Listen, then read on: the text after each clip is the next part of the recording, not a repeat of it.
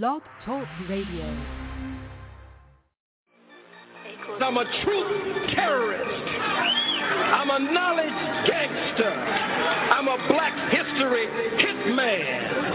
I'm a lie killer, urban gorilla. I gotta be a roughneck. Free the Black Panthers, FCBP, stand for Free the Black Panthers.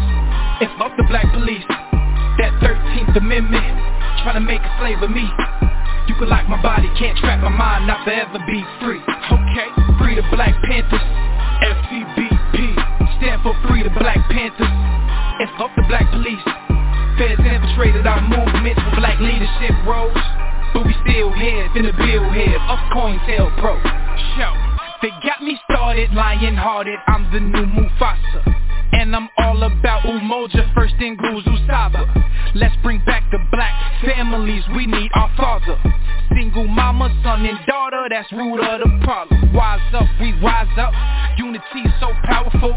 Black banks, black schools, black owned, black power moves. You telling lies, you think this shit gon' be televised? Black power, be scared guys that be standing there like they paralyzed. We say fuck the system, cause we above the system. We keep ARs and pistols, shotguns that's worth the crystal. But that's for self-defense, make sure we have no issues. Be sure to leave it at the door if you have it with you. This for them freedom fighters that lost their freedom. Until they freedom, we screaming carpe diem. This for the general, King Khalid Muhammad. We gon' make your day a holiday, I fuck me promise. Free the Black Panthers, FCBP, stand for Free the Black Panthers. And fuck the black police, that 13th Amendment, trying to make a slave of me. You can lock my body, can't trap my mind, not forever be free. Okay, Free the Black Panthers, FCBP, stand for Free the Black Panthers. And fuck the black police. Feds infiltrated our movement for black leadership roles, but we still heads in the billhead of COINTELPRO. RBG, RBG, RBG, RBG, RBG, RBG. My sisters, my brothers, the council, the elders, cause that's really all I need. We suited, we booted, don't do it, you stupid, we head to the armory. Black women that guard us regardless, my heart just don't fuck with misogyny, bullshit that don't tolerate it. Melanated, so you gotta hate it. Barack fucked up another conversation, Trump finna get inaugurated, damn. Unify or die, NBPP.org. First and foremost, the new Black Panther Party, no other Black Panther Party, we are not violent. We are for self-defense and self-determination. The most violent group in this country are the police. What is taking place by the police department to black people across this country is ethnic cleansing and genocide. It has escalated since the day that Barack Obama was inaugurated in 2008. We have a people who are only 13% of the population, yet we make up 80% of the prisons. We have 50% unemployment rate in the black community, and it's actually even more than that because they're not counting our people that are in the prisons.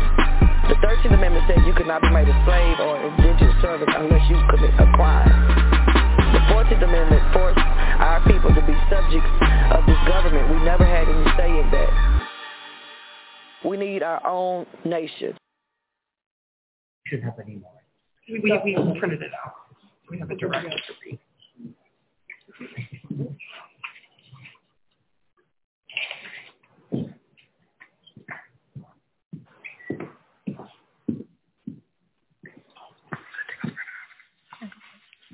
Okay, hello all. Thank you all for coming to this town hall about a conversation of Black reparations and also opening up to Swanee's place in that and what we can all do, having an opening conversation of that.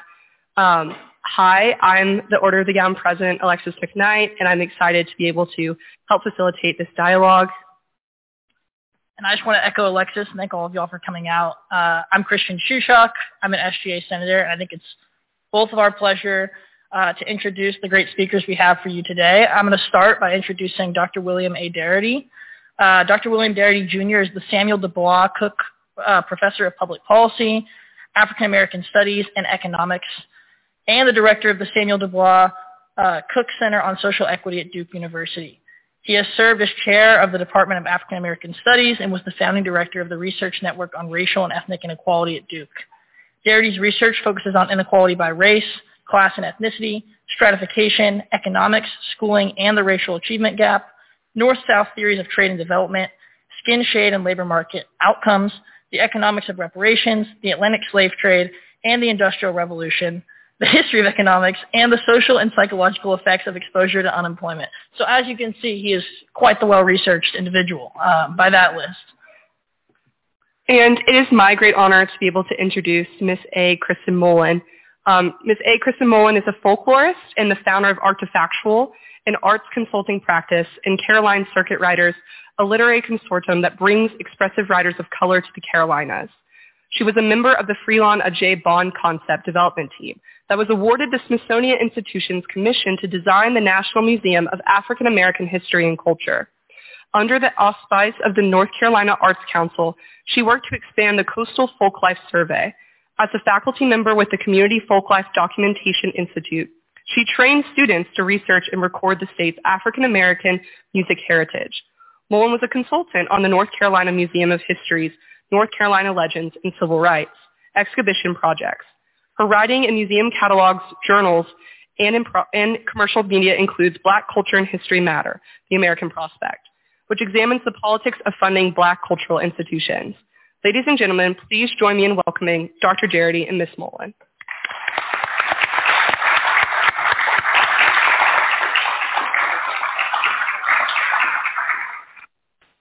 Thank you very, very much for the generous introduction. It's a pleasure to be with you all today. We have spent several days on the campus. It's our first visit to Sewanee, and it has been both informative and eventful, and I predict that today will be no different. So we're going to lead a directed conversation today on the attention now being given to reparations for what we call Native Black Americans or Black American descendants of U.S. slavery. So we intend this session to be completely interactive. And so we're going to begin with a series of questions.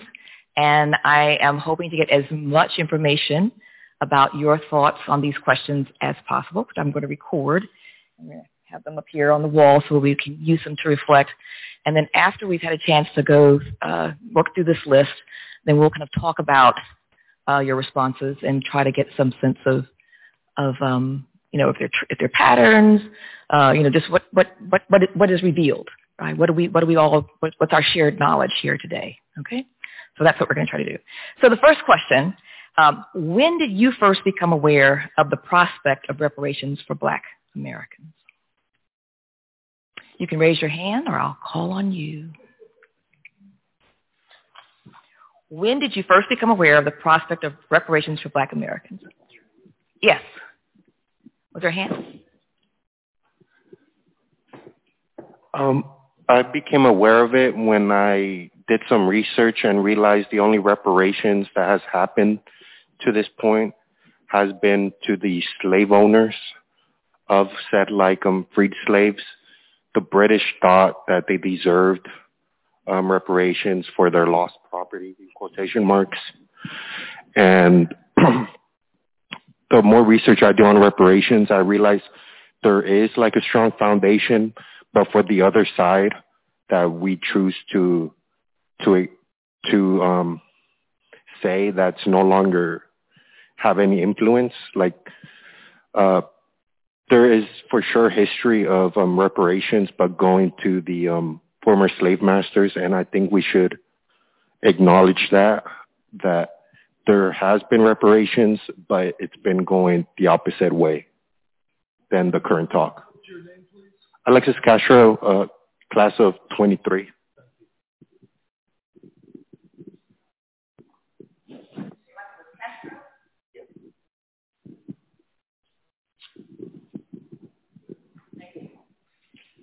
Someone else. Yeah. Hello, Cyrus Wilson, sophomore. Yeah.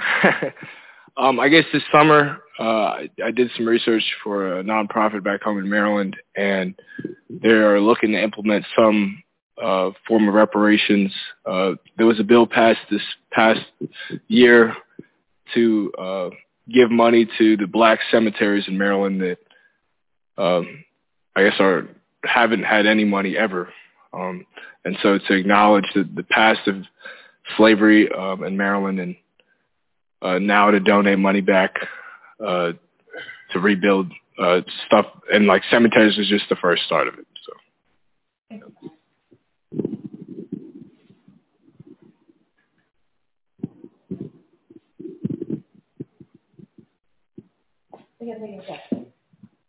Yes. I first heard about the definition of reparations through the work in Germany, and then I guess honestly the most information I got for slaves in the U.S. was last night at the lecture. I learned about the 3 stages, like the money, education, and like acknowledgement. And what's your name, please? Ava. Ava, thank you. Thank you, Eva.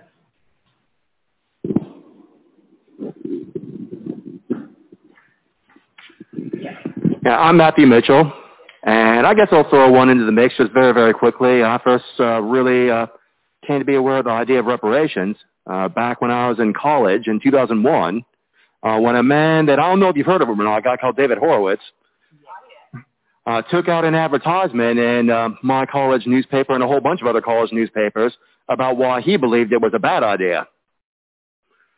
You know, maybe him making me aware of it, you know, maybe that wasn't his intention. I don't know.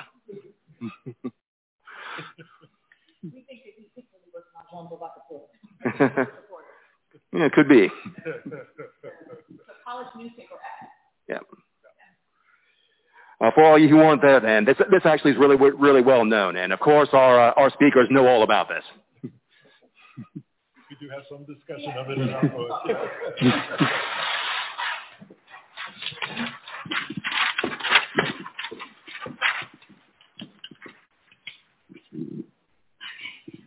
Height challenge.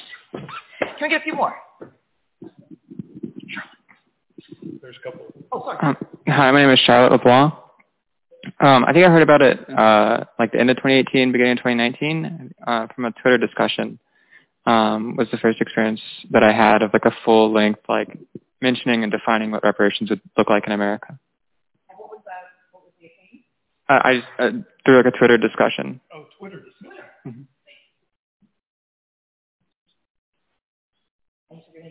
Charlotte LeBlanc. Thank you. Mm-hmm.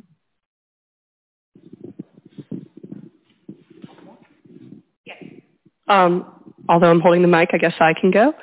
The first time I learned about it was when I was at a previous institution in 2018. It was a topic of one of my seminar classes. Thank you.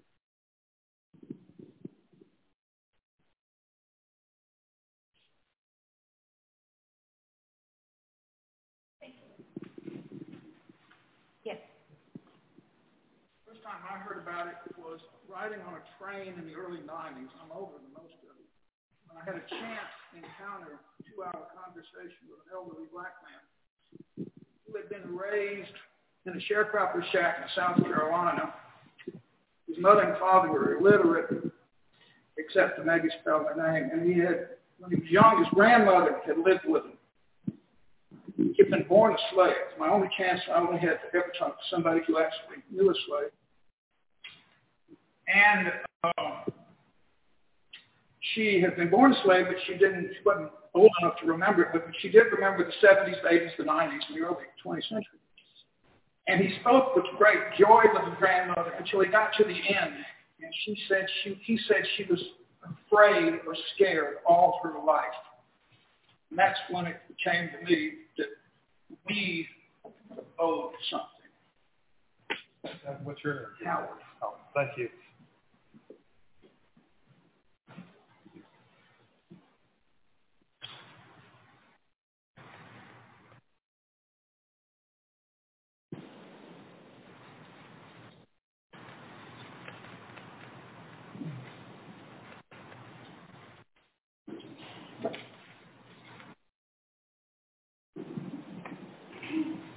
And one last more.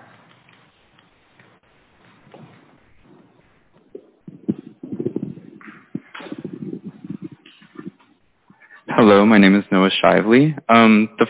Yes, ma'am. The first time I heard a discussion around reparations was upon coming to Sewanee when Dr. Register led a discussion on reparations in the university for first-year students, where the question was called into play of if Georgetown's notions of reparations for its students was like a successful or ethical implementation of like what reparations should look like in like the university lens.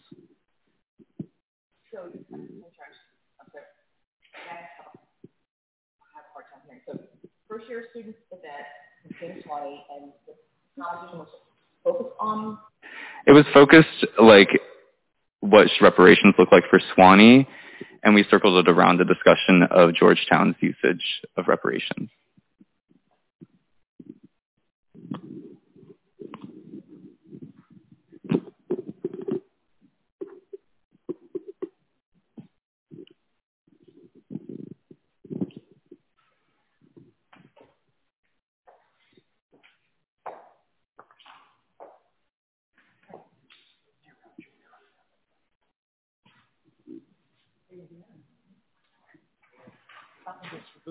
Okay. So, all right.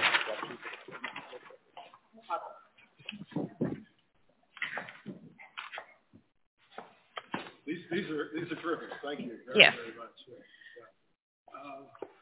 Can't even see them.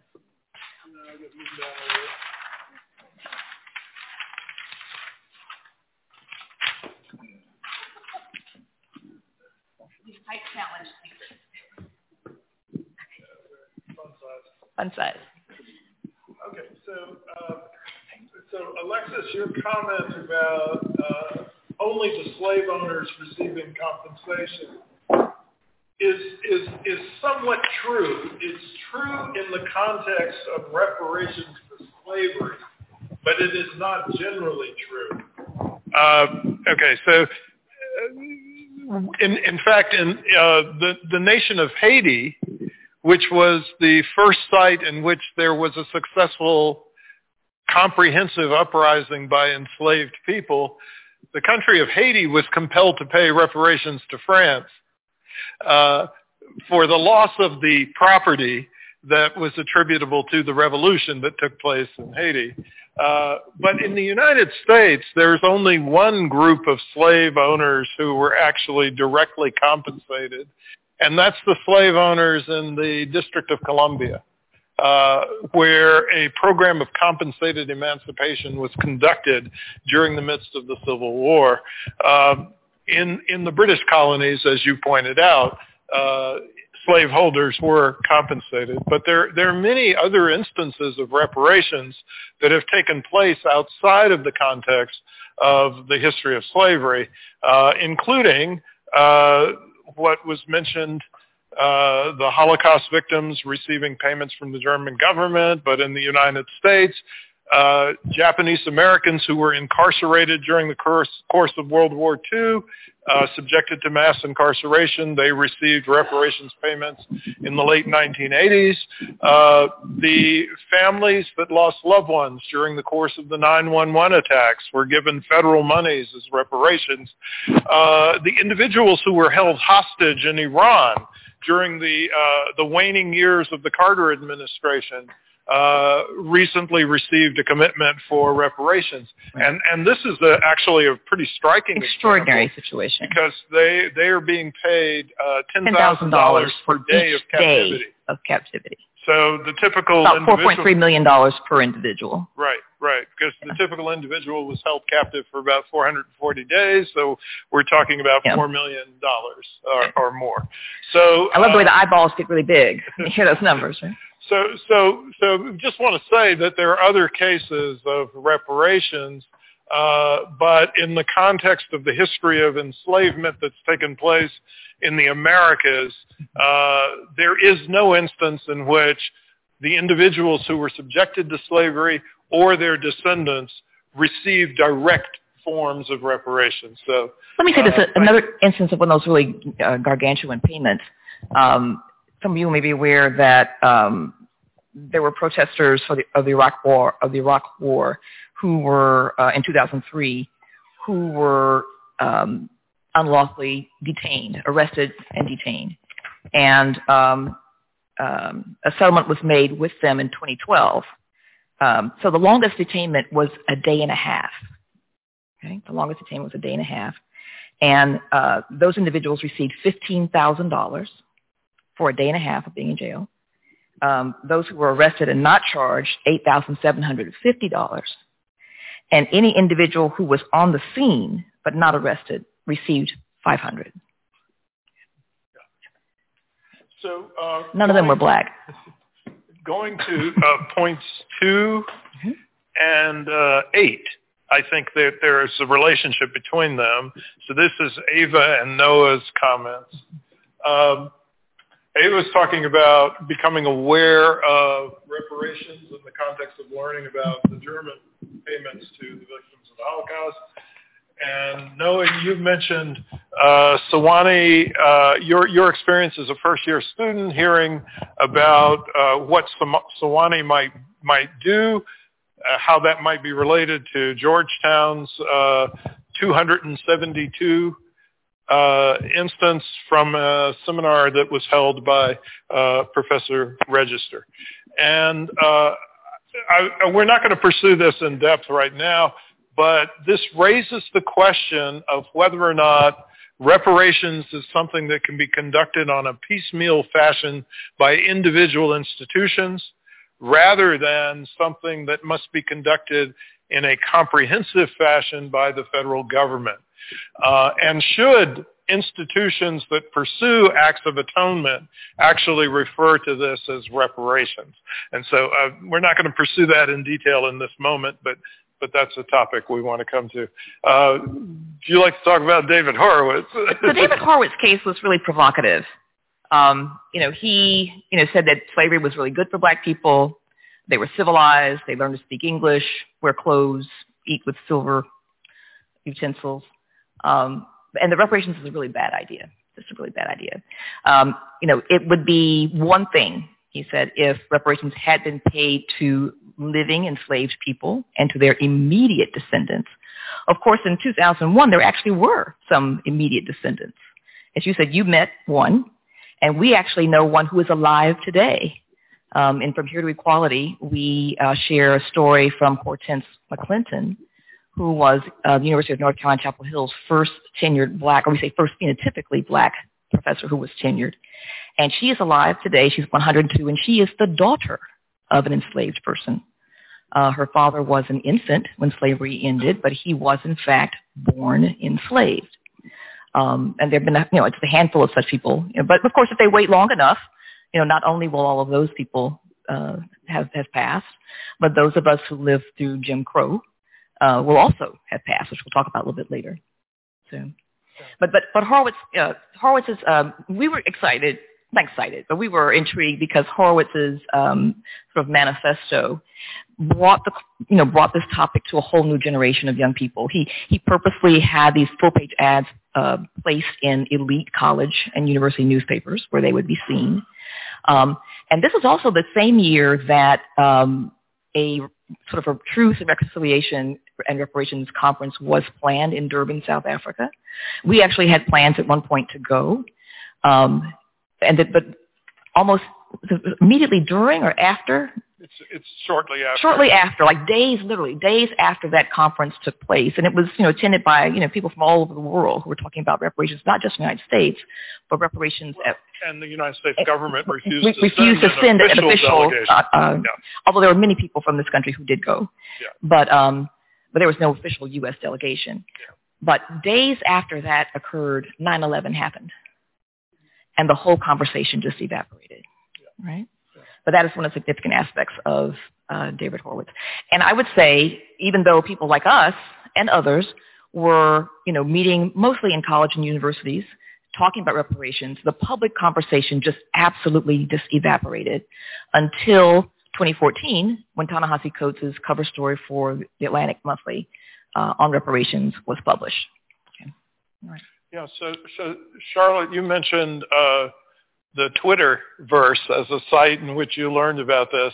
And as somebody who spends far too much time in the Twitterverse, I'm somewhat curious about, do you recall who you were having these exchanges with? No. I don't think I even replied to things. I was just reading a whole discussion about it. It's from either a historian or a journalist I was following. Yeah. Do you remember what the discussion was about? It was just responding to claims about reparations and doubts of how they'd be implemented and stuff like that. Kind of similar to what was discussed yesterday evening. Yeah. And I also want to actually add, shortly after that, we actually had some RSCJ from I went to Catholic high school come to talk to us about our specific high school's history with slavery. It was founded in 1821, so it was actually very timely that they happened around the same time. It was just kind of reading through things and just becoming more aware of it as a policy that could potentially take place in America. Good. Alexis, could you tell us a little more about the seminar class? Yes. So I was enrolled in the university abroad, and the seminar class talked about reparations on very different forms because the university was Goldsmiths University of London, and so they directly were able to make this university exist from slavery. It's that was a very big conversation about the way that university could go about it. And then in the seminar class, we opened it up to Black reparations for inside of America and the way that could look, specifically within colleges going back. It wasn't more of a governmental thing just because of our own direct ties. And Howard, this is a really powerful story. I wish we had known about it before we wrote our book because it's one that we would have been inclined to include. But another critical point that I think emerges from this is that actually slavery wasn't that long ago. Right. Okay. Especially from a generational perspective. Yeah, exactly. Yeah. Exactly. So in terms of your family. In my own family, my mother's mother was the daughter of a slave. And both my children knew her into their adulthood. So not that long ago. And I have many, many, many, many stories about my great-grandfather. So not that long ago. And it's not as if, too, people say, some of these people we're talking about were children, were born and then slavery ended. It's not like a light switched and suddenly their lives were transformed. That's not at all what happened. We're in this sort of slow process that continues today. So their lives were probably not that different from those of their parents and grandparents, even though they were less than a year or 2 or 3 years old when slavery ended. Yeah. All right. So, shall we go to the next one? The next question. So, when did Black Americans first demand reparations?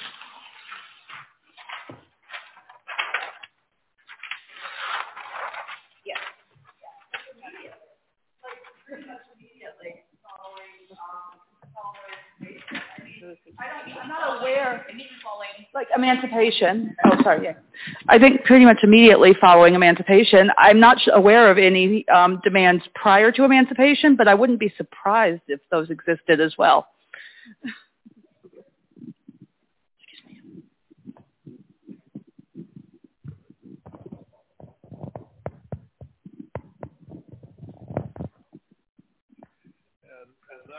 That was Catherine. But, Matt, thank you.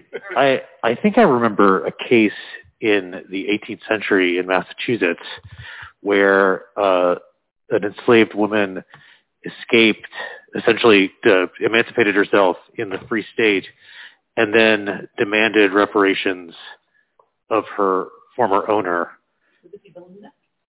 Yes, thank you. I couldn't remember the name. And so that was 1720s, I think. No, it's later. It's later than that. I'm sorry. Dim memory. Right story. Right story.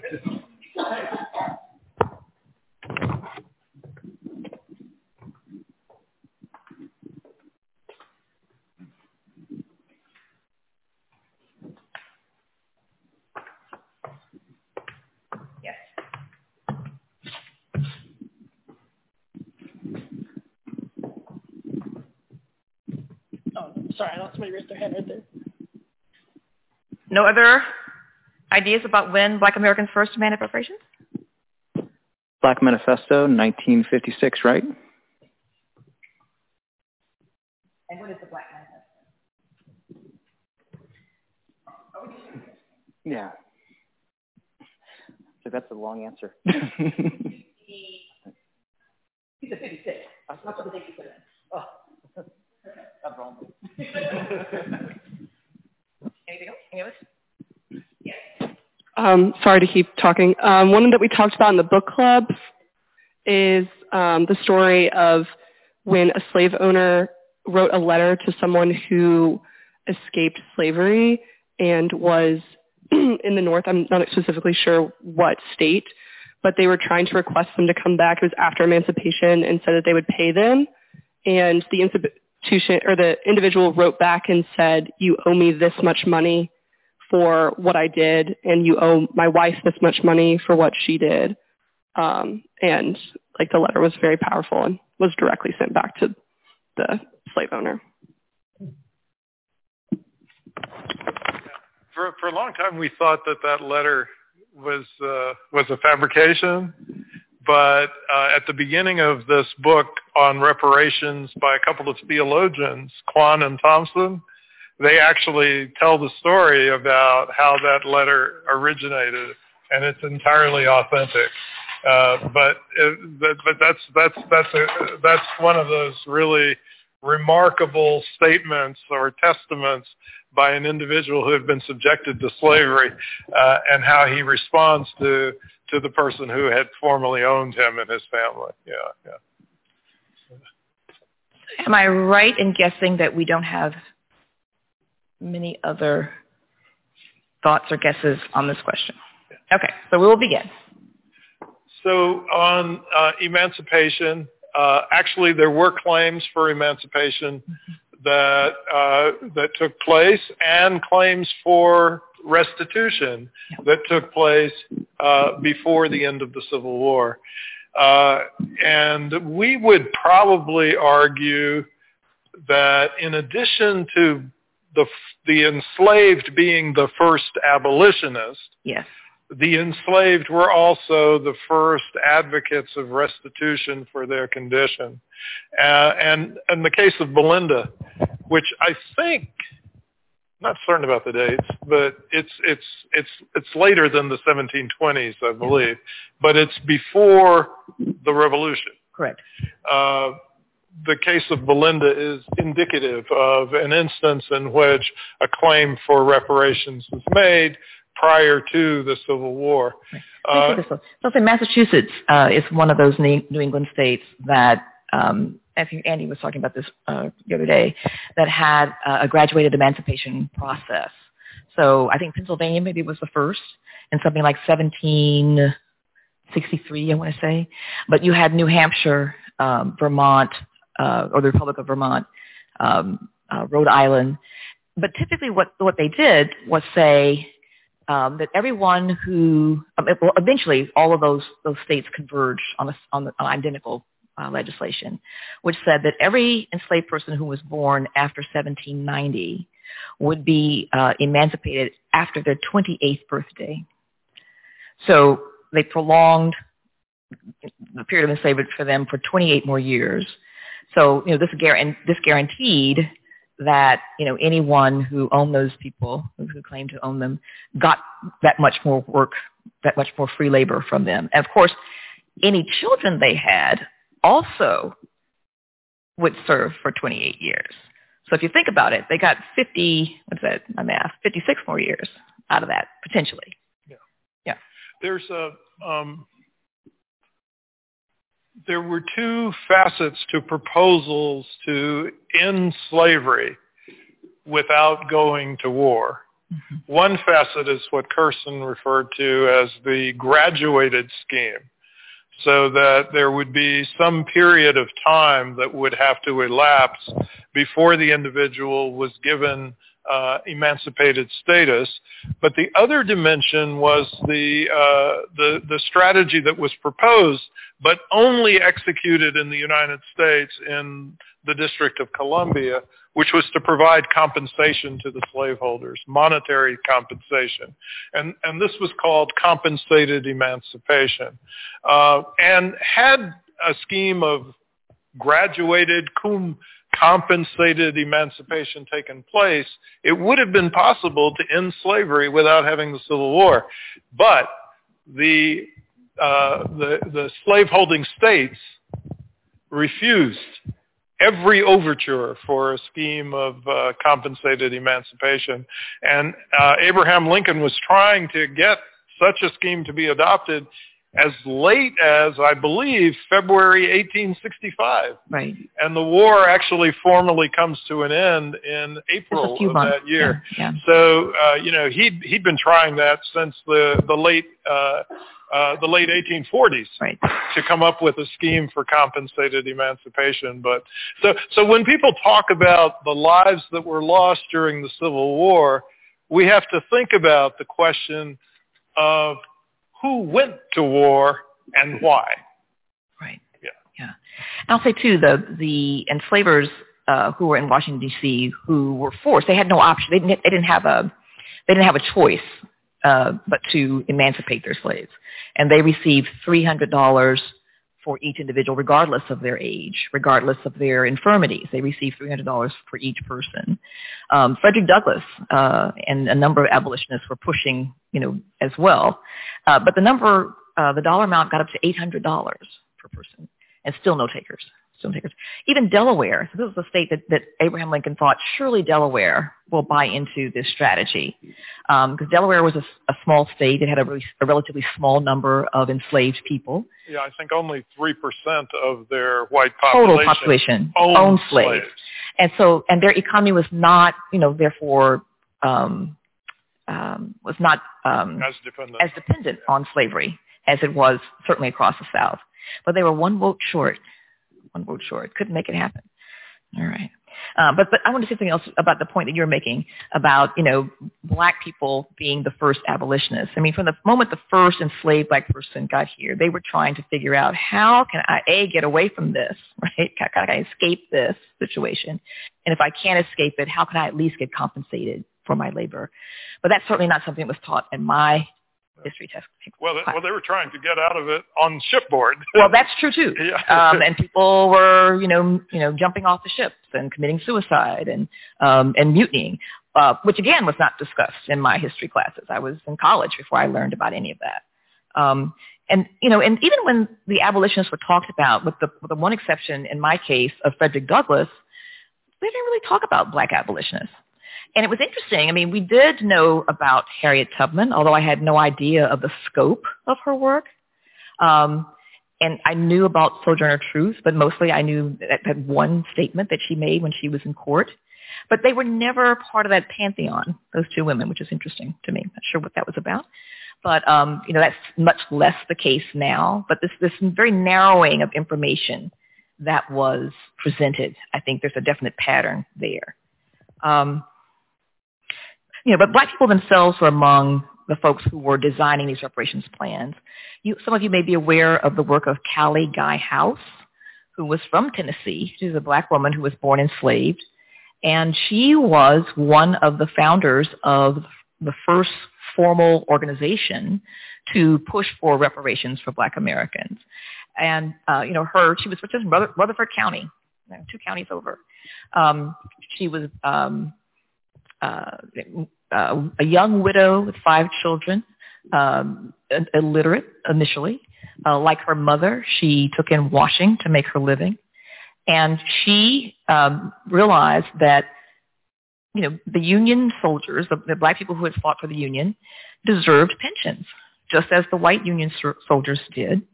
And she and others decided that they would model this program after the one that had been created for the Union veterans. She had attended some of the freedom schools that the Freedmen's Bureau had set up, and they had talked about the Declaration of Independence, and she had learned that, American citizens have the right to petition in an orderly way, to petition their government for their needs, and to make requests of the government. And she said, but that's what we're going to do. We're going to create a petition.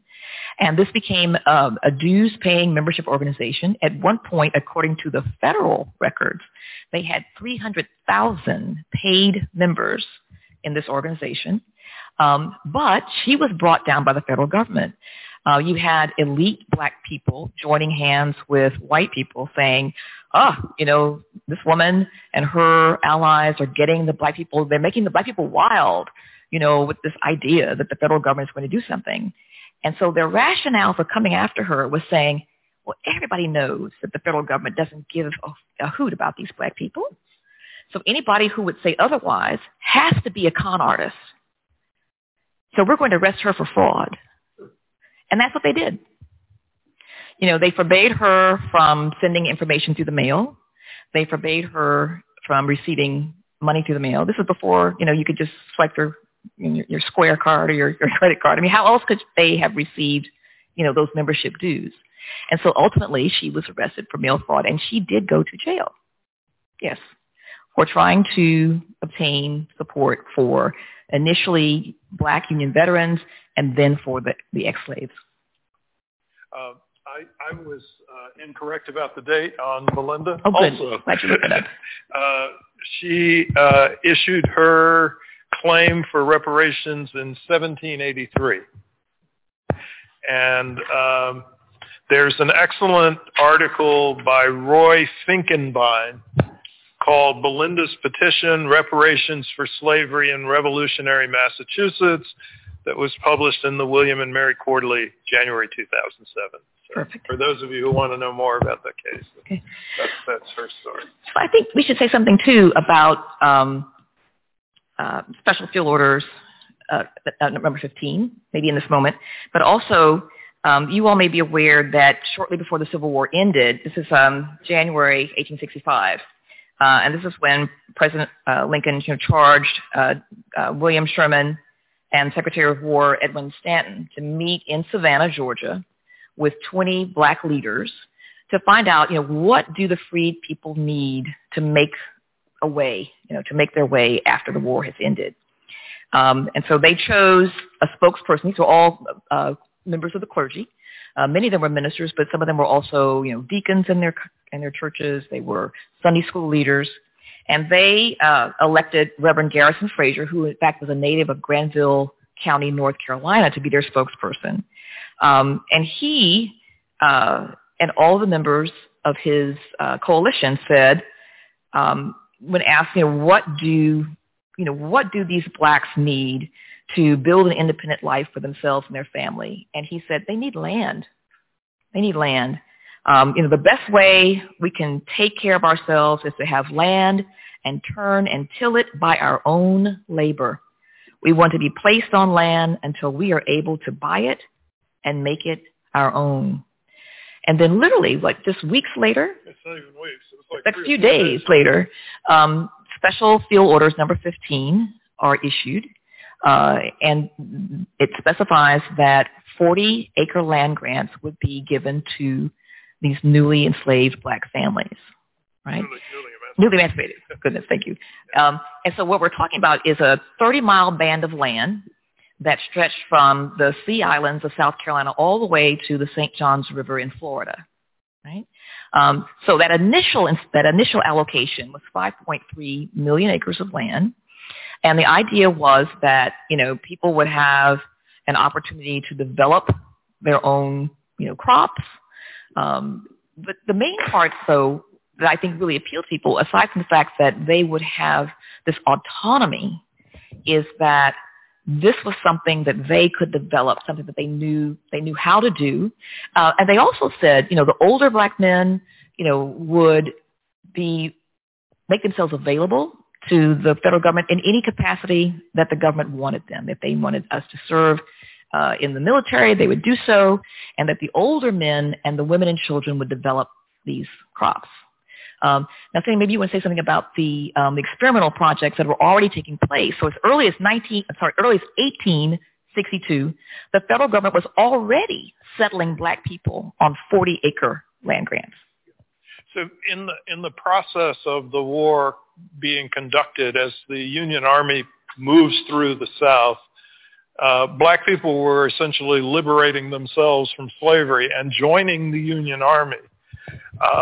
So at that time, the federal government does introduce a set of policies which were viewed as experiments at the time in terms of settling black people on tracts of land that they could farm. And of course, the black folks who had been enslaved were expert farmers. That they knew how to do. So one of the most notable of these experiments was the Port Royal experiment conducted in South Carolina. And I think it was exceptionally successful. Yes. And steps were then being made to auction off the land to the folks who had self-liberated themselves. And unfortunately, they allowed northern speculators to participate in the auctions. And the northern speculators, even though the lands were being offered at well below market price, the northern speculators were in a position to offer more than the enslaved folks were able to offer. And so they began to accumulate the land. And what we now know as as Hilton Head Island. Right. All these resorts across South Carolina. Those same families still own that land to this day, including individuals who have been elected to high state official positions in the state of South Carolina. Absolutely. Well, South Carolina is kind of South Carolina, right? It's a different kind of place. So the last thing up here to mention, I think, is the Black Manifesto. And yes, the date would have been 1969, I believe, not 1956. And that's the year in which James Foreman jumps up on the platform at the Riverside Church and issues this statement from a document that was developed in a meeting of black liberation organizations that had taken place in Detroit, Michigan.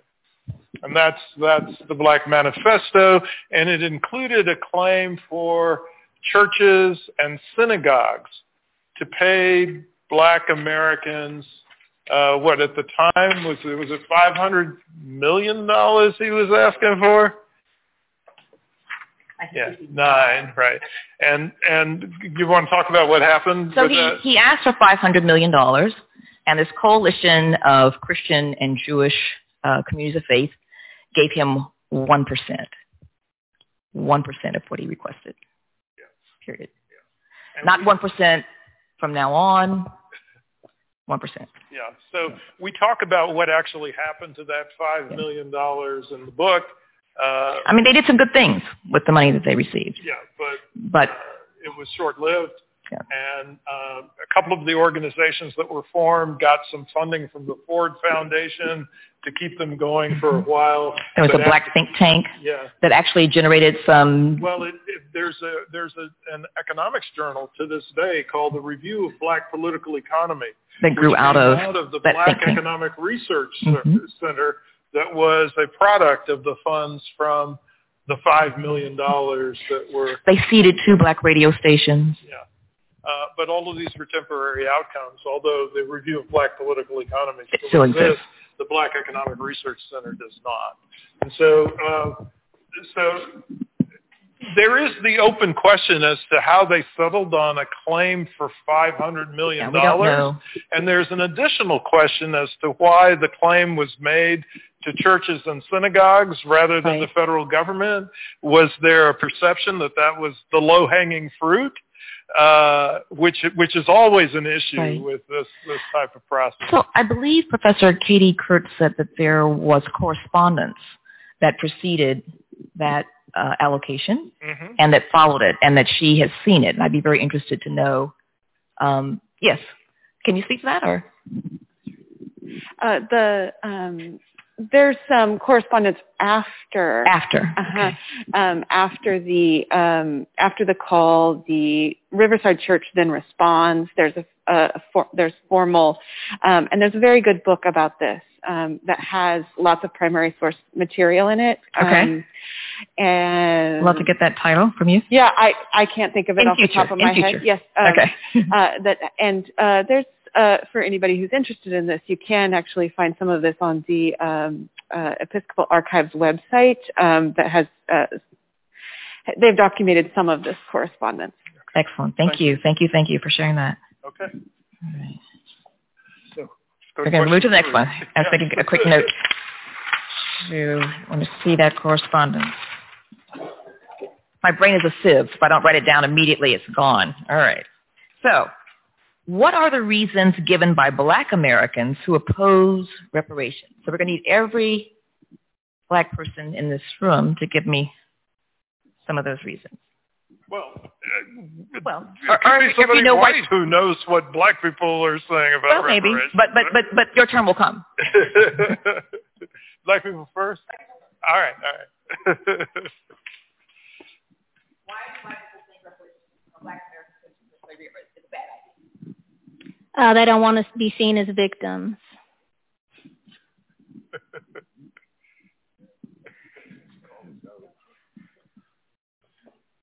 And tell us your name, please, Gab. My name is Halim Labi, Halim. Okay. Why would Black people say that reparations is a bad thing? Yeah. Then, what's his name? What football player was it? So I can't judge my white brother for a crime he didn't commit. Yeah, Burgess Owens. Yeah. It was not OJ.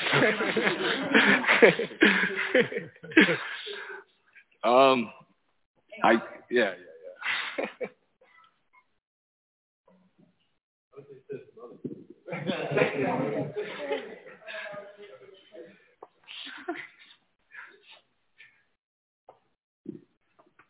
One more second.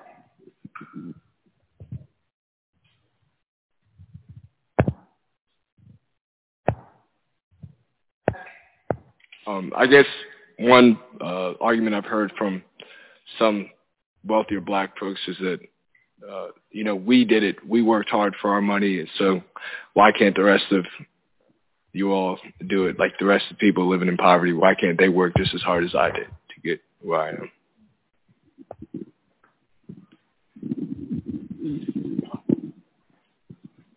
Oh, thank you. So why can't they?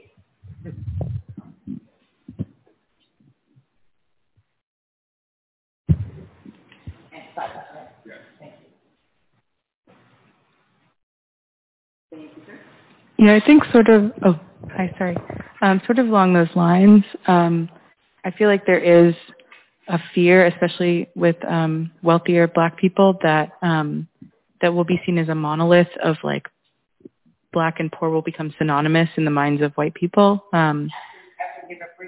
Yes, or the idea that the reparations conversation even brings up that idea in the first place, right? Of Black folks being a monolith and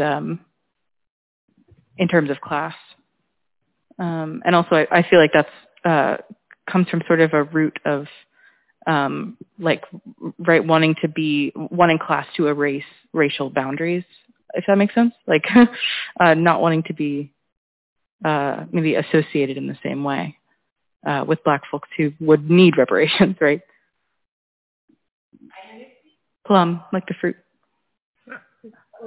Plum. Yeah. Plum. I'm going again. It's Halim again. Yes.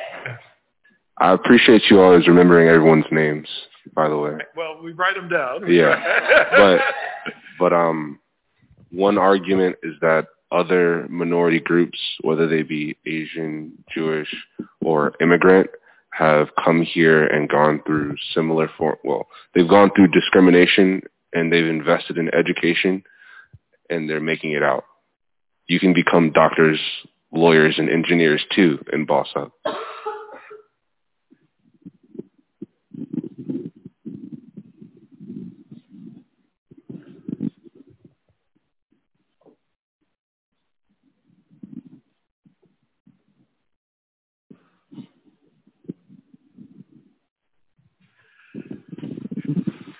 that page? I think So I think one's got to be, the near certainty of resentment and backlash.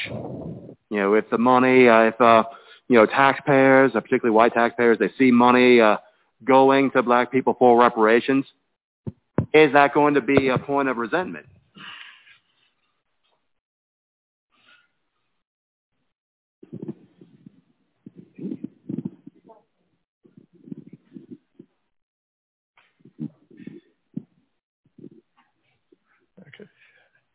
And then Plum has another one. Sorry, I had one more. In terms of, I guess it comes back to the one drop rule, right? I've heard that argument more recently of, who are we referring to as black?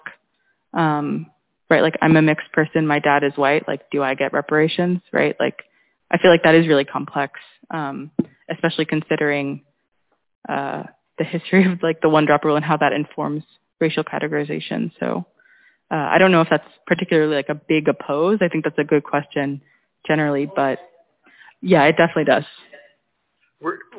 You weren't at our talk last night, were you? Unfortunately, I was not. Okay.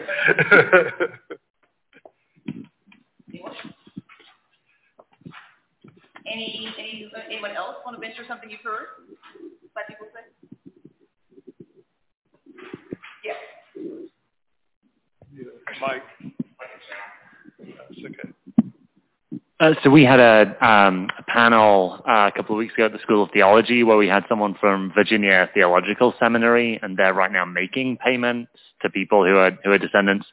And the woman who's in charge of that said some people take them. Yes, Debony Davis. She said some people take them, some people don't. And one thing that she's heard was it's blood money. Whose blood did you say? She just said it's blood money.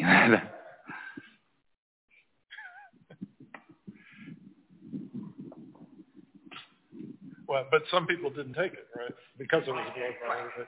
So, yeah. Reparations has never been mandatory. Yeah. Yes. Yeah. One of the things I've heard from students is maybe not an argument against it, but just a kind of shrug. It's impossible. It's impossible. It won't ever happen. It'll never happen. Yeah.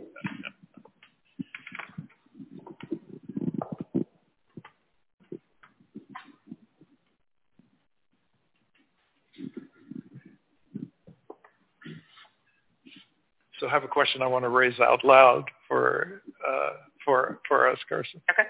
Which is, should we ask folks in the community to answer these questions as opposed to us answering all of these? Excellent intervention. All right. So we did in order or just in any? Let's do them in the order. In the order they came okay. to us. Yeah. So what would you say to the answer? Black people will be seen as victims. If black people get reparations, will you think of black people as victims? What will they be? Will their status change? And if so, in what ways?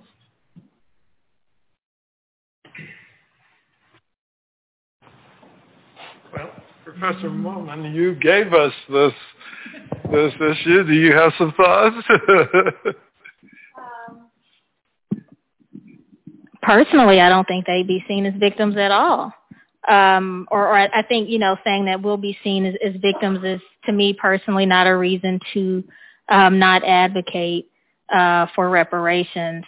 When you think about sort of the long arc of this process from enslavement to Jim Crow, and even after, there were a lot of atrocities that black people, lots of oppression that black people had to live through. A lot of things that were stolen from black people in terms of land and other things, and some of the massacres and things you all mentioned last night. So yeah, I don't think there's a reason to be seen as a victim there at all. Well, I mean, but what you described were acts of victimization. Right, and I'm saying that if I were on the flip side of that, give me my money. I'm not a victim here. Well, yeah. Any other thoughts on this? Because, go ahead.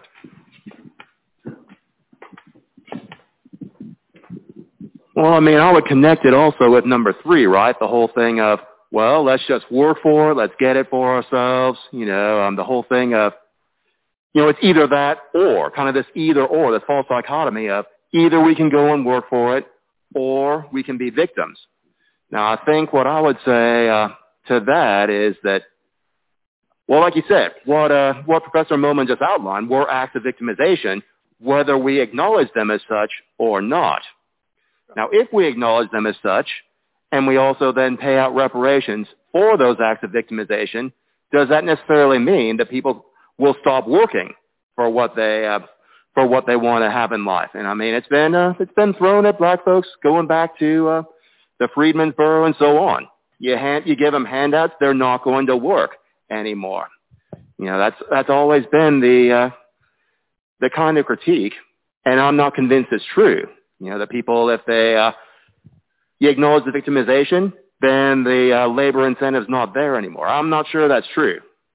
Well, now, I'm not sure that those are the same issues. So one issue is the characterization of a people as being victims, which means it's supposed to have some sort of adverse psychological effect on them.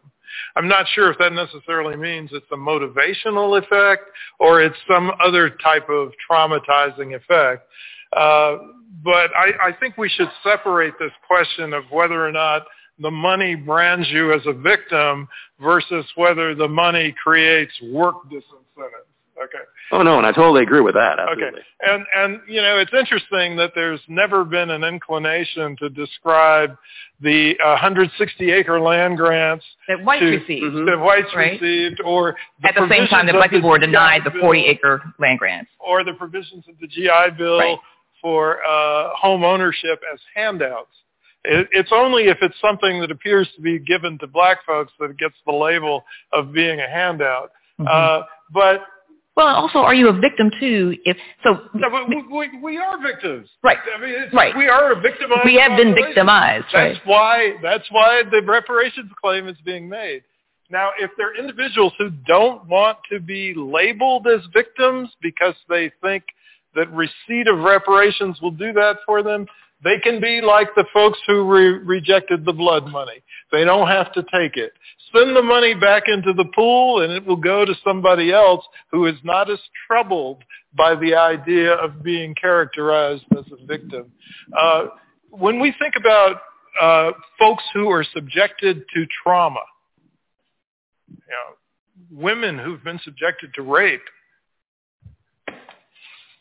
the confrontation with the culpable party and some act of restitution is the primary and best way to deal with the victimization. So if we really are concerned about people having this victim status, when in fact they have been victimized, then reparations is the means of correcting the circumstances. So, yeah, I don't have a problem with that. The other thing on working hard, when black people have worked hard in the United States, what they have produced has been taken away from them. When black people do the right thing, it frequently results in a greater deficit than it does for white people. And one of the statistics we threw out last night was the fact that blacks with a college degree, black heads of household with a college degree, have 2/3 of the net worth of white heads of household who never finished high school. So hold on. So people ask, well, how is that possible? And so what they have is wealth. Yeah. Right. I remember. And they get wealth. They get wealth through intergenerational advantages. Yeah. But talking to a friend in Jacksonville, Mississippi, a white friend who was just kvetching about, she was doing some of that, keeping your eye on your neighbor's house, right? So she was comparing herself unfavorably to people who she thought were her inferiors. These are her white colleagues, and how she had worked so hard and just struggled and had so little to show for it. All the while giving me a tour of this 3-story brick house on 2 acres that she had been given by her grandmother. And I was like, Joanne, wait a minute. Wait a minute, yes, I'm not disavowing your case, but you're not destitute. She owned that house free and clear. And I was saying, this is the kind of thing that we're talking about. This is what black people, for the most part, do not have. They just do not have it. During our first trip to Charleston, South Carolina, we were, doing all the touristy things. But for us, touristy things means going to the slave market and going to the Confederate Museum of the South. And so we were on Market Street, and I noticed a plaque for this gorgeous 3-story brownstone on a corner on Market Street, and it was owned. It was in the family of the Isaac Mazycks, M-A-Z-Y-C-K, which caught our eye because we know some M-A-Z-I-Q-U-Es, one of Sandy's college roommates, and the Minot, M-I-N-N-O-T families. And the plaque indicated that structure had been in their family for 10 generations. And the plaque itself was dated 1968. So let's add 2 more to that, 12. The plaque, so then I went online to do a lot more research about this and got a couple of books also to support, to learn more. So that one house was one of 2 houses that they had in the city of Charleston. And those 2 houses were supported by 3 plantations that they owned. And altogether, they had enslaved some 783 black people. Right? I don't know of any black family, maybe some of you do, who has anything like that from 3 generations, let alone 12. But when you're talking about the Homestead Act, this is the 1862 Homestead Act, which I can remember my older sister, trying to, learn her lessons for history classes. And in Fort Worth, Texas, our history classes were taught, I refer to them as the bad old days. It was just sort of dates, places, and figures. I once had an exam where we had to list the 40 Civil War battles to identify, who won and to name the officers down to the 3rd rank. That was the exam, not the consequences, not what did it mean to me, nothing. And then Sandy, who grew up in North Carolina, had an assignment with maybe 5th or 6th grade where he had to memorize the county seats for all 109 North Carolina counties. It's like you have to kind of wonder, like, what's behind that kind of instruction? Were they intentionally making sure that none of us really understood what had happened in our country's history? So, it's important for us to kind of unpackage all of these things. But the significance for the Homestead Acts is that these are families who, basically were taking land out west. Right? And this is land that had just only recently been occupied by native peoples. So these white families were completing the colonial settler project for the United States. Although Bill Cody's parents had a homestead in Iowa that they paid, I think, $14 for. So the land was tax-free. If you didn't like your 160 acres, you could trade it at least twice for a better plot of land, which a lot of people did do. One of our colleagues has done some research, and she documents a family that was from Germany, and this is the work of Jennifer Mueller. And so the patriarch, his wife, and their 4 children come to the United States. So these are recent immigrants. And initially, maybe he wasn't aware of the Homestead Act, so he buys land on the open market. But he's not able to make a success of it. He tries, for almost a year. He has to send his wife and children back to Germany. Then he learns about the Homestead Act. He gets a 160-acre land parcel. He does so well that he's able to bring them back. So here's this white man who couldn't even prosper in the open market, but with this government equity, this free equity from the government, he's able to turn his life around, bring his family to the United States, and make a go of it. So she also, same scholar, has her students kind of look at their own family's wealth positions and find out if there was a Homestead Act in their history. And the students were incredibly skeptical about this. This is at Texas A&M University. Turns out that fully a quarter of all of those white students, so the class of 150 students, 100 of them self-identified as white, 13 as black, and what's the balance of that? 37. Thank you. My math is horrible. That's why I married an economist. 37 of them of color. 25% of all the white students had a Homestead Act in their past. 25%.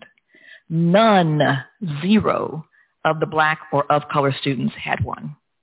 Then, so we have been twice, our book has been taught by a local high school in Carrboro, North Carolina, 2 towns over. And Matt Cohn, it's an AP Global Studies and History class. And so he, we suggested to him that he, have his students do a similar kind of inquiry. I would just add that the town of Carrboro is named for Julian Carr, who is a virulent racist. Slaveholder. Duke has taken his name off of a building on campus. Now the town of Carrboro is trying to decide that they will take his name off their town. But so one of the students holds up in the Zoom a land patent from 1842, so 20 years before the Homestead Act. It was signed by Andrew Jackson. So like, wow, this is incredible. But back to Jennifer Mueller's class at Texas A&M. So she talks about a family that received a land grant in the Texas Panhandle area, so that northern part of Texas. And they decided they're not going to live on the land, they're going to lease it. So they're receiving a revenue stream, from this government handout, basically. Then the patriarch dies, and his widow decides to move with the 8 children to Austin, Texas, to give the children a better opportunity to go to college. And 6 of the 8 graduate from university without debt because she's able to finance their educations. She dies, and then the 8 children decide to continue to lease the land and split the proceeds 8 ways. Then in 1980, a full 100 years after the patent was granted, natural gas is discovered on the land. And the deposits are so amazing, so voluminous, that first year alone, they receive $100,000 in revenue. So, we like to say it's like the federal government is giving you a monthly dividend check. And this is what white Americans, including recent immigrants from Europe, received from the federal government that Black people did not. This is land that, like this family, you could lease, you could subdivide it, you could borrow against this land. If there's any natural resources, if there's lumber, if there's livestock, it's yours to use, yours to sell. But most importantly, you can bequeath the profits and the land itself to your offspring. And this is what they did. Wealth is accumulated. We talk so much about the self-made. Sociologist Dalton Connolly says, Americans seem to be, the people who are so invested in this. I did it myself. We have Benjamin Franklin and Franklin and Frederick Douglass to thank for this, both of them. I don't know if any of you all have read either of their autobiographies, but in both cases, they're describing themselves as self-made, and these are people who are industrious, they persevere, they're self-directed, and then they proceed to name all the people who have helped them. Benjamin Franklin, famously leaves his brother's house. He's apprenticed to his brother. He and his brother don't get along, but he's given a letter of introduction to a family in the next town who take him in and teach him the printing trade. So self-made, not so much. But there's something about that, and there's something about that being the American story, and also about immigrants coming to this country and immediately taking on that story, which gets us to, is that one of these? Number 5. Number 5. You want to talk about a little bit?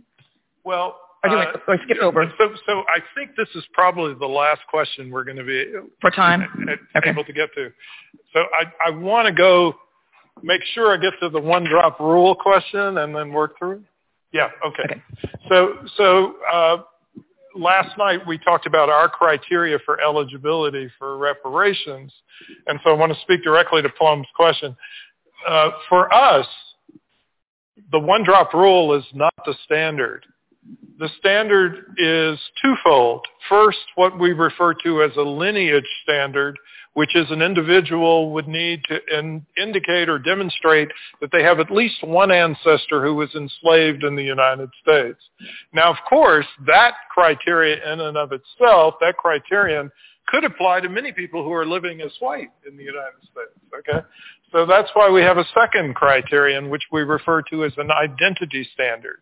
So for at least 12 years before the onset of, or before the enactment of a reparations plan or the enactment of a study commission for reparations, an individual would have to demonstrate that they self-identified on an official document as Black, Negro, African American, or Afro-American.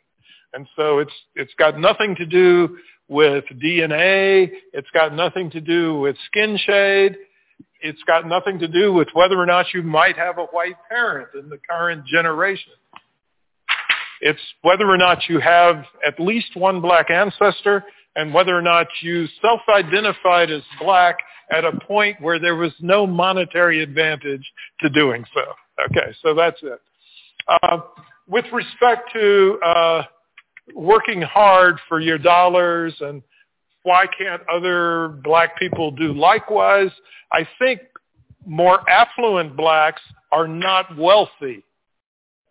They have high incomes, but they are not wealthy, and they fully don't tend to appreciate the distinction between income and wealth. So, for example, if we were to look at Blacks who are in the professional managerial class,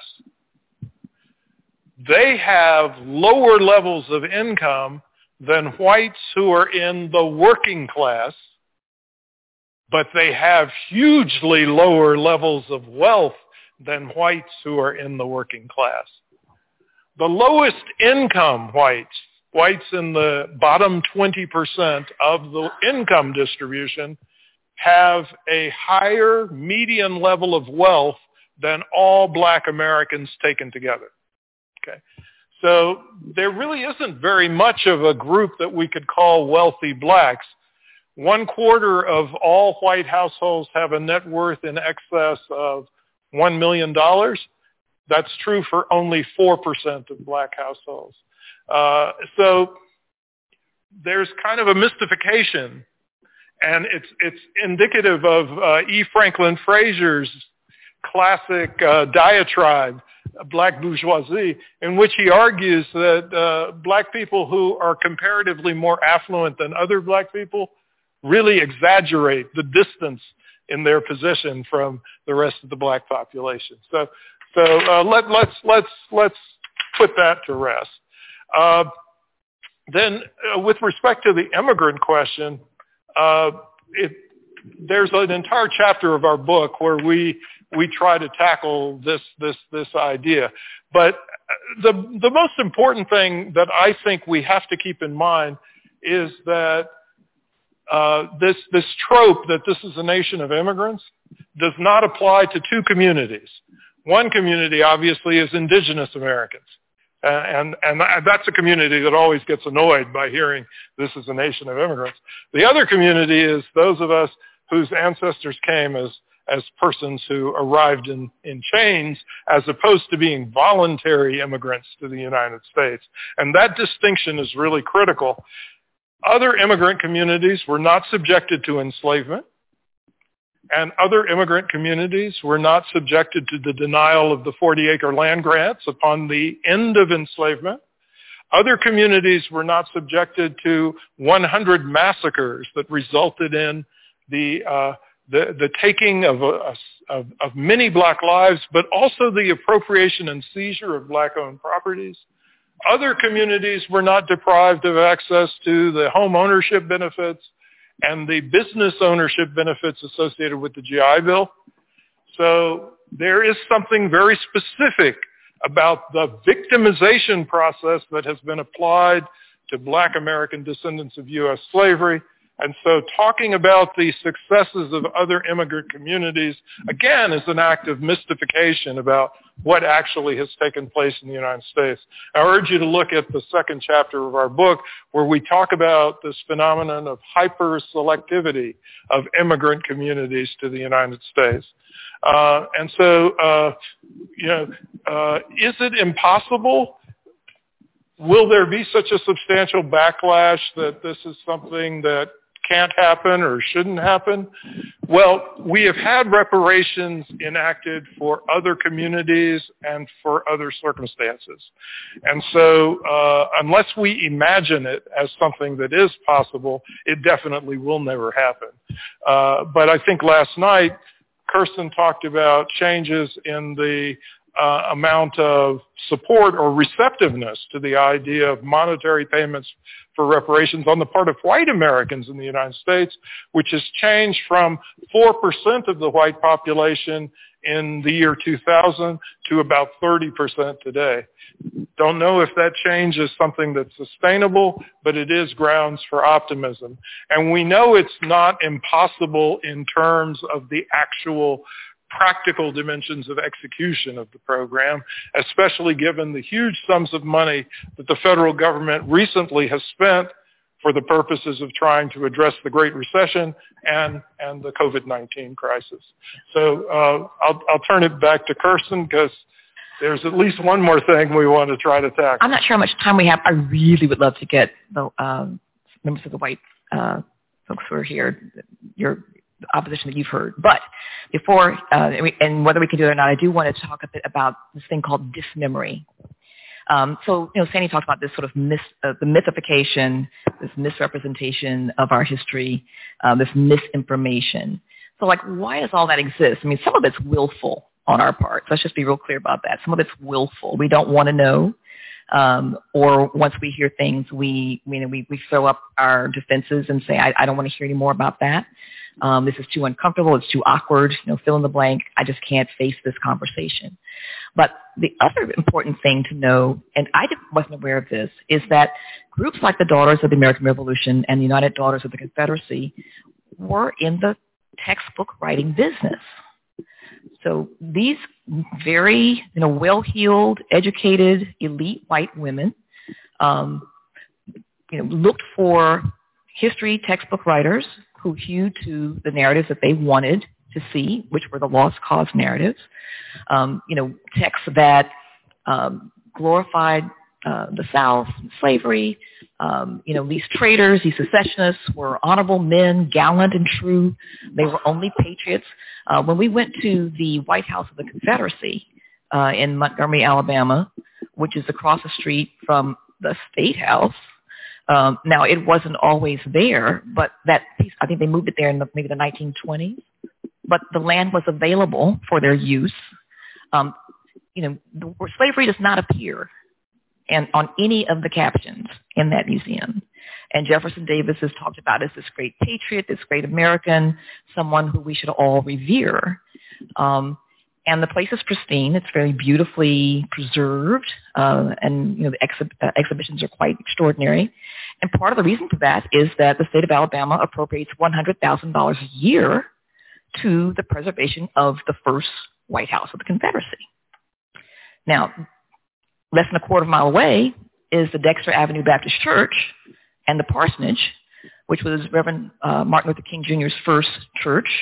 And the parsonage is where his wife, daughter Yolanda, and a friend of his wife's were when a bomb was thrown into that house. Fortunately, the house was in two parts. They were on the left side. The bomb was thrown on the right. The state doesn't support that house, right, or that museum. So, if you live in Alabama and you pay taxes, you support the White House of the Confederacy. So we have to kind of think about, what we're really about in this country. So the UDC, first, when they couldn't find, textbook authors who were already, kind of hewing this text. So before they got in the textbook business, they had very accurate textbooks.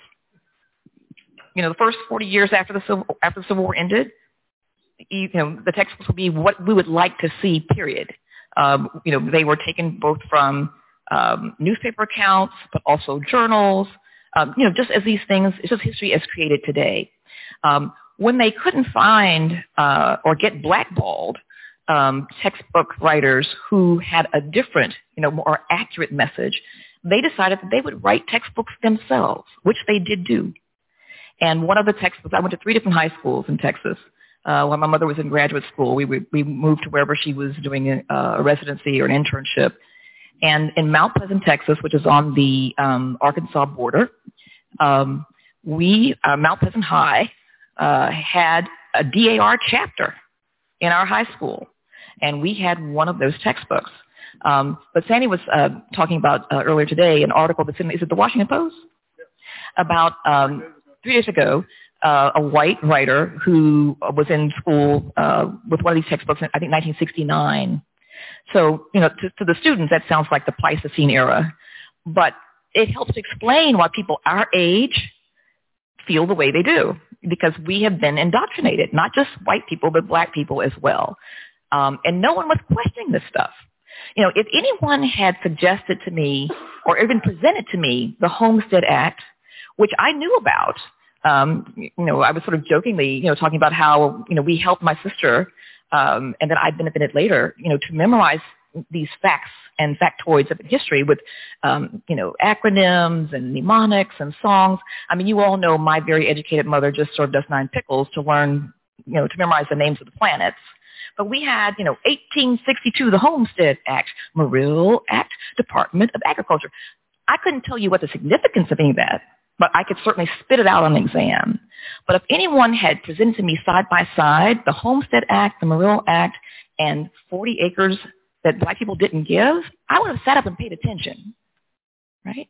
So it's important for us to invest some time and money in recreating accurate history books.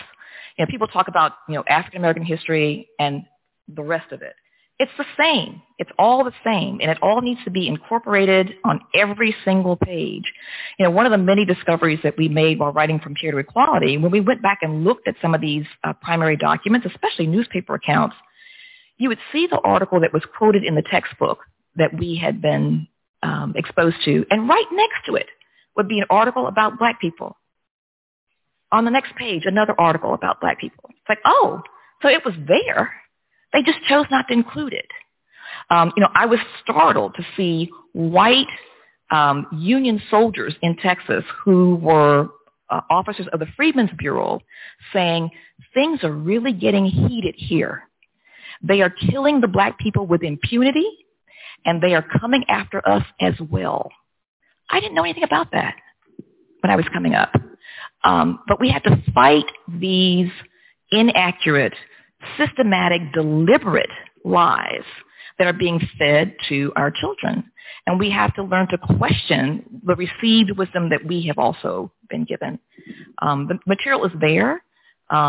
We just need to, double down and do more research. Yes. Do we have more time, or are we out of time? Are we out of time? Do we? Yeah. All right, we'll do one more question. So, and is that the one we want to ask? Are the reasons different for those? Yes. Oh, right, yes, okay. So, please, what are some of the reasons for opposing reparations that you have heard other white people give?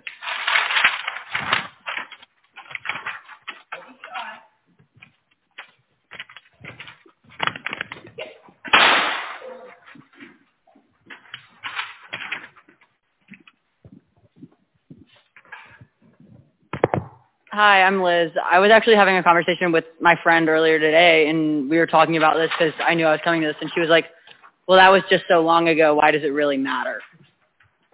And I think it's kind of like the lack. And the back is? Mm-hmm. The back was so long ago? Mm-hmm. What was that? Slavery.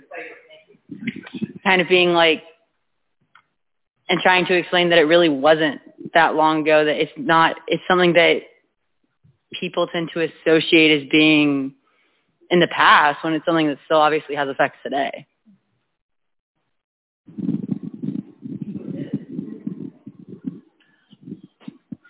I already have the mic, so I guess I'll give one as well. All right.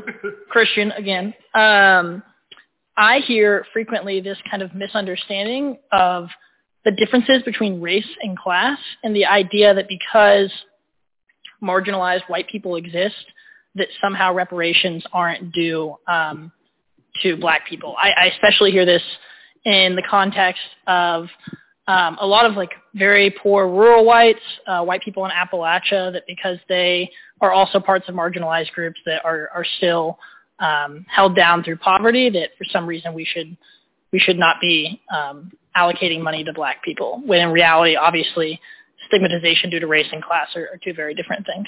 So are these people who also argue that there should be some massive income redistribution that would benefit all people? No, I think usually it's in bad faith. And I think a lot of times the people that are arguing that are not even, I'm from Southwest Virginia, so a lot of times I think it's people that aren't even from areas that are marginalized in that way by things like extractive industry, and they just choose to do it not because they care about the marginalized white people, but because they don't care about the marginalized black people.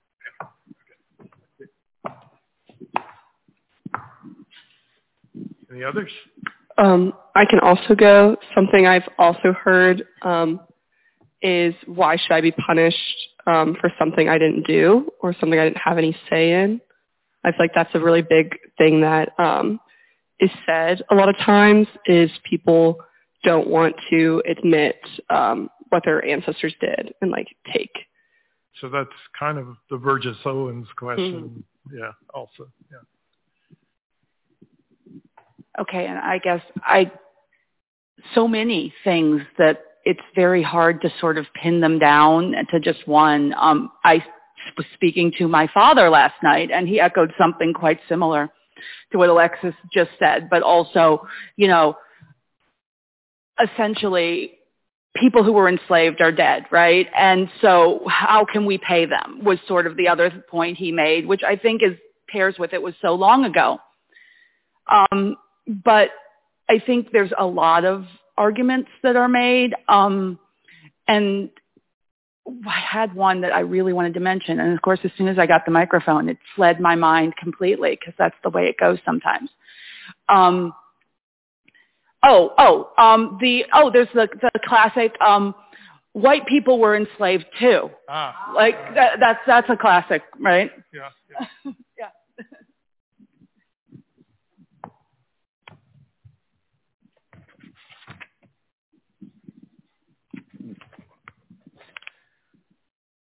I've heard that it's just too expensive. Okay. And your name? Alex. Alex, thank you. Charlotte. And then I've heard that it is too hard to trace back the family lineage, and it'd be too painstaking of a task. It'd be too time-consuming.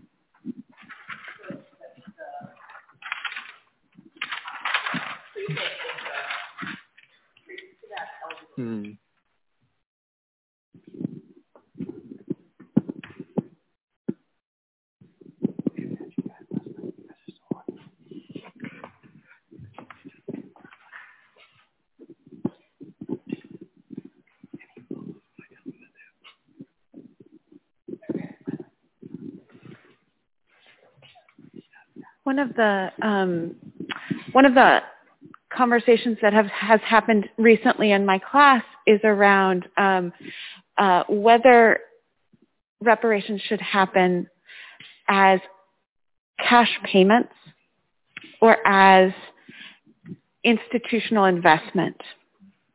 And it seems to me that many people are more able to get on board if you say it is institutional investment and not cash payment. And are they specific about which institutions should receive these investments? No, although this is also in the context of the Black Manifesto conversation, and so part of that has arisen in they're not asking for cash payments. They're asking for investment in these very specific 9 different institutional investments. And so maybe I'm more willing to get on board and not with individual cash payments.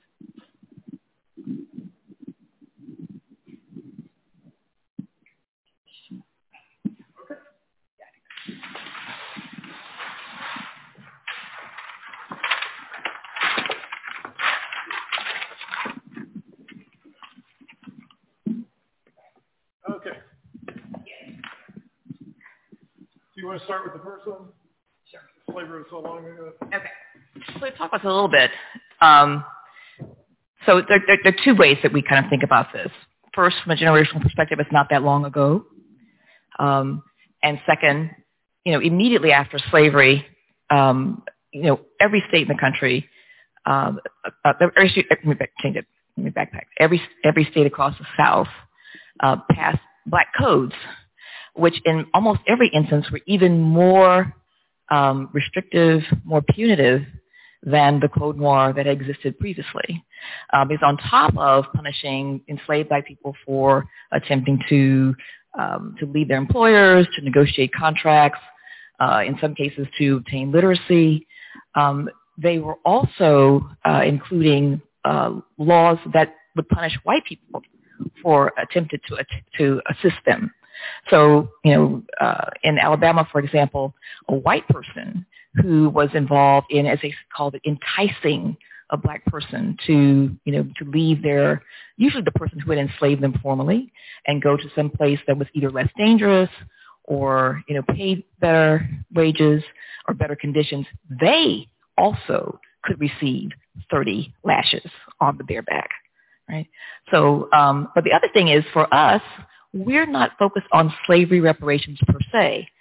This is the crucible from which all of this white supremacy flows, but we're also talking about this nearly 100 years of American apartheid, and this period when, from the end of the Civil War through World War II, you had, upwards of 100 massacres of black people.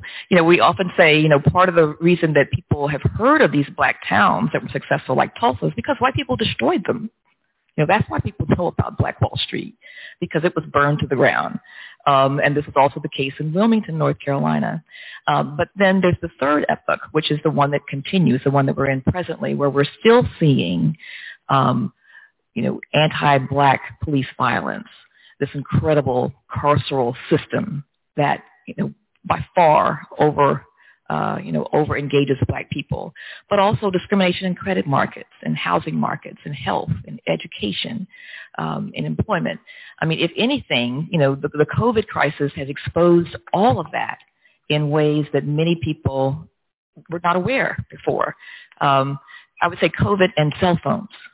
And when you look at, the cases where reparations have been paid, almost all of them, especially in recent times, were televised.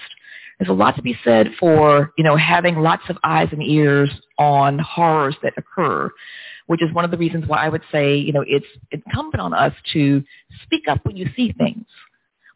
Don't assume that somebody else is going to report the harm, the outrage, the atrocity that you witnessed. That's not always the case. But it's a muscle that gets strengthened with youth. But that is one way, I think, to begin to step into this work.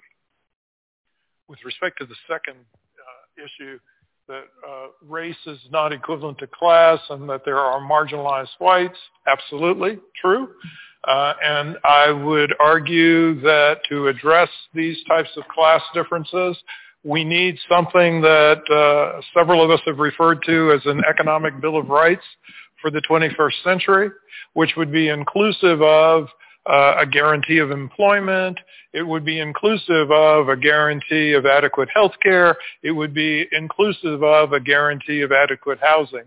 But this is distinct and separate from the requirement for a reparations program to address a debt that has not been paid for 156 years. And as we pointed out earlier, whites who are poor actually do benefit from racial privilege in the United States.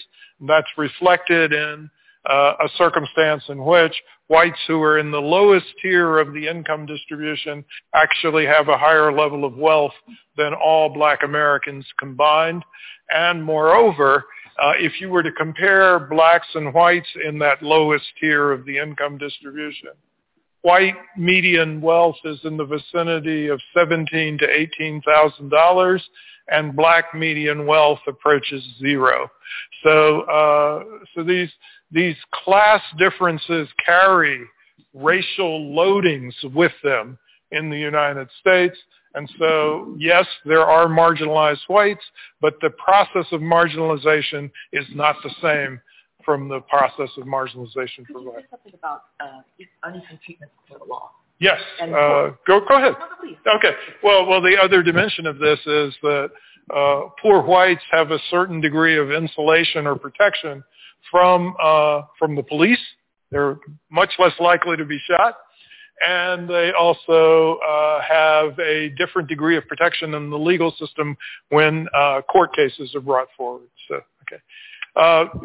So the third question is, some people ask, why should they be punished for something that their ancestors did?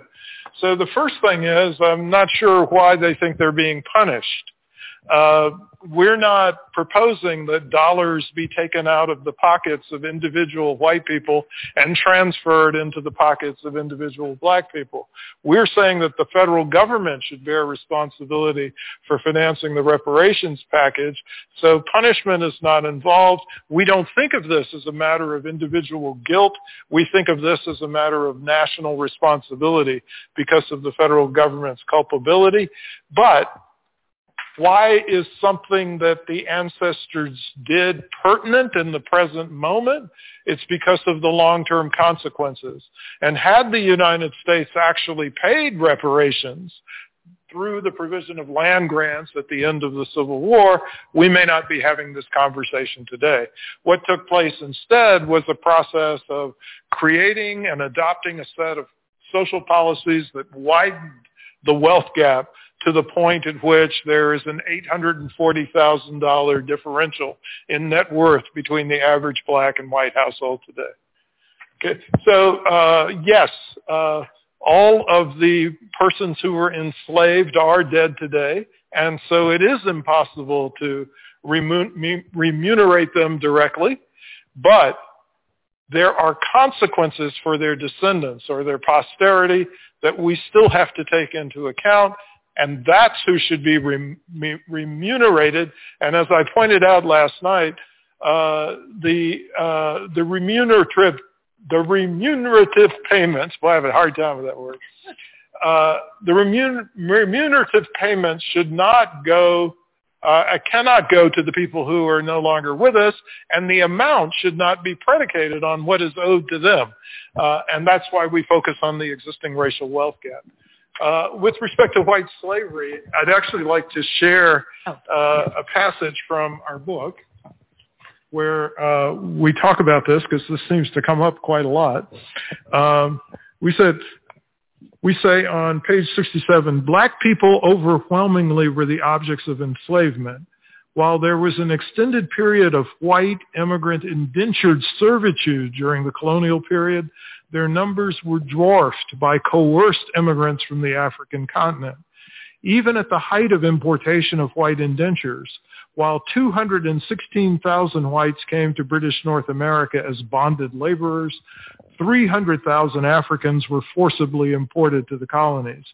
By the time of the Declaration of Independence in 1776, the practice of white indentureship was in sharp decline. On the other hand, by 1790, there were close to 700,000 enslaved blacks in the United States, a number that grew to 4 million by the start of the Civil War. Black enslavement had a unique severity that obviates any equivalence that might be drawn to white indentured servitude. As historian Dominique Sandbrook observes, it was almost always much better to be a European servant than an African slave. Not only were servants transported in better conditions, they could also hope to be free men if they survived their term of service. Above all, they were white, which meant that they were automatically different from the West African slaves. As the servants would have pointed out, the racial codes of the American colonies were a lot more than mere window dressing. Calling them slaves might be a marketing ploy, but it stretches the meaning of slavery beyond breaking point. One of the eventual beneficiaries of the relatively advantaged position of white indentures appears to be actor and country music star Reba McEntire. Unlike enslaved blacks who could not obtain property rights in land under any circumstances after the 1660s in Virginia, indentures were given grants or land or could purchase land on credit. No relatives are known to have accompanied 9-year-old George Brassfield, 6 generations removed from McIntyre, on his passage from England to colonial Virginia. Brassfield was contracted out to work for a tobacco farmer in Essex County, Virginia, and completed his indenture by 1710. Via the headright system, he was able to purchase 300 acres of land with 1,600 pounds of tobacco in 1721. By 1819, less than a century later, his grandson and namesake, George Brassfield, born in 1765, owned 1,615 acres of land and 10 slaves in North Carolina, and also was the owner of record of the Brassfield Tavern. The headright system always had been implemented with severe limitations on the participation of enslaved blacks that did not extend to indentured whites, and it laid the foundation for the wealth of George Brassfield and his descendants. Okay. Too expensive. Yes. Yeah. You want to talk about it being too expensive? So we would say, we've done it before. We've done it before. It would have been a lot less expensive if it had been done at the end of the Civil War. It would have been less expensive if it had been done during Reconstruction, but it hasn't been. And, there's, this idea that because you have a debt and it's really, a large debt, that's the reason why you don't have to pay it. It just seems like, because it's black people, it's like, well, it's just too much money. We just can't do that. But certainly we have, in very recent memory, the federal government has made huge expenditures. I mean, think about the money that was spent bailing out the banks during the Great Recession, but also on the onset of COVID. You had the American Rescue Plan, more recent infrastructure programs set forth, and there will be more of them. One other thing, too, we have said that it's possible to stretch these reparation payments out over, say, a decade. Hopefully no more than a decade. But, we're talking about, on the low end, $14 trillion. $1.4 trillion over a 10-year period would not break the bank. But, it is possible, it has been possible in the three major expenditures I just described. Taxes didn't go up. No individual American was required to pay for those bailout programs. The one potential concern is inflation. And one possibility would be to give Black American descendants of U.S. slavery a portfolio of reparations. So there might be, for both symbolic and substantive reasons, an actual cash payment. But there could also be some illiquid assets. They might be, a trust fund or an annuity or stocks and bonds, perhaps. If you're thinking about, creating a situation where people would not necessarily immediately cash in those assets.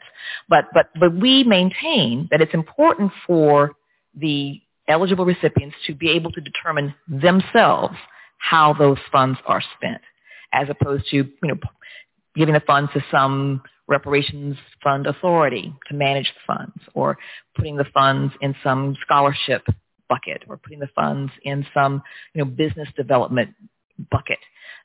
We think it's really important that the eligible recipients have the opportunity, because it is their right, to determine how those funds should be spent. So the last two are related to the point that you just made, especially the last one. So cash payments to individuals versus institutional investments. It's interesting that in other instances in which reparations have been paid to victimized communities, they have been direct payments. They have not been institutional investments, of whether we think about the payments that were made to Japanese Americans who were subjected to mass incarceration, or the German government's payments to victims of the Holocaust. Now, indeed, the German government also made payments which we might describe as institutional to the state of Israel, but they also made payments to the individual victims of the Holocaust as well. And their estates. Yeah. And their descendants. That's right. So the question we have is, why is there this concern about making cash payments to Black Americans uniquely, since that's not the way it's normally been done? But the problem with institutional investments, particularly if we think about neighborhood level investments, we're doing so in a climate in which there's a high degree of instability in the composition of neighborhoods, particularly in an era of gentrification. And so there's no way to assure that the individuals who merit the reparations will necessarily get it if you deliver them to some sort of institutional apparatus. So we think individuals should have have complete discretion over the use of the funds, and the only way you can do that is by providing them with monetary payments, whether it's cash or an annuity or a trust account directly. So one thing too, for minors, we have said that it might make sense to have those funds available to them when they reach an age of maturity. Yeah. But the adults would be given the payments directly. And then the last point about determining eligibility being viewed as something that's impossible. Well, I assume that the individuals who take that raise that question have never considered the eligibility criteria that we've offered. Okay. There we go. Any other questions at this moment, or comments, or thoughts to share? Thank you all very, very, very, very, very much.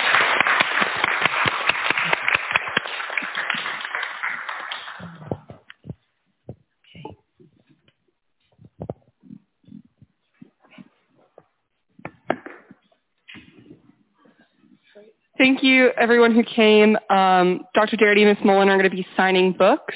If you'd like to buy a copy, you can buy one over there. They take credit card, no cash, but they do take Venmo.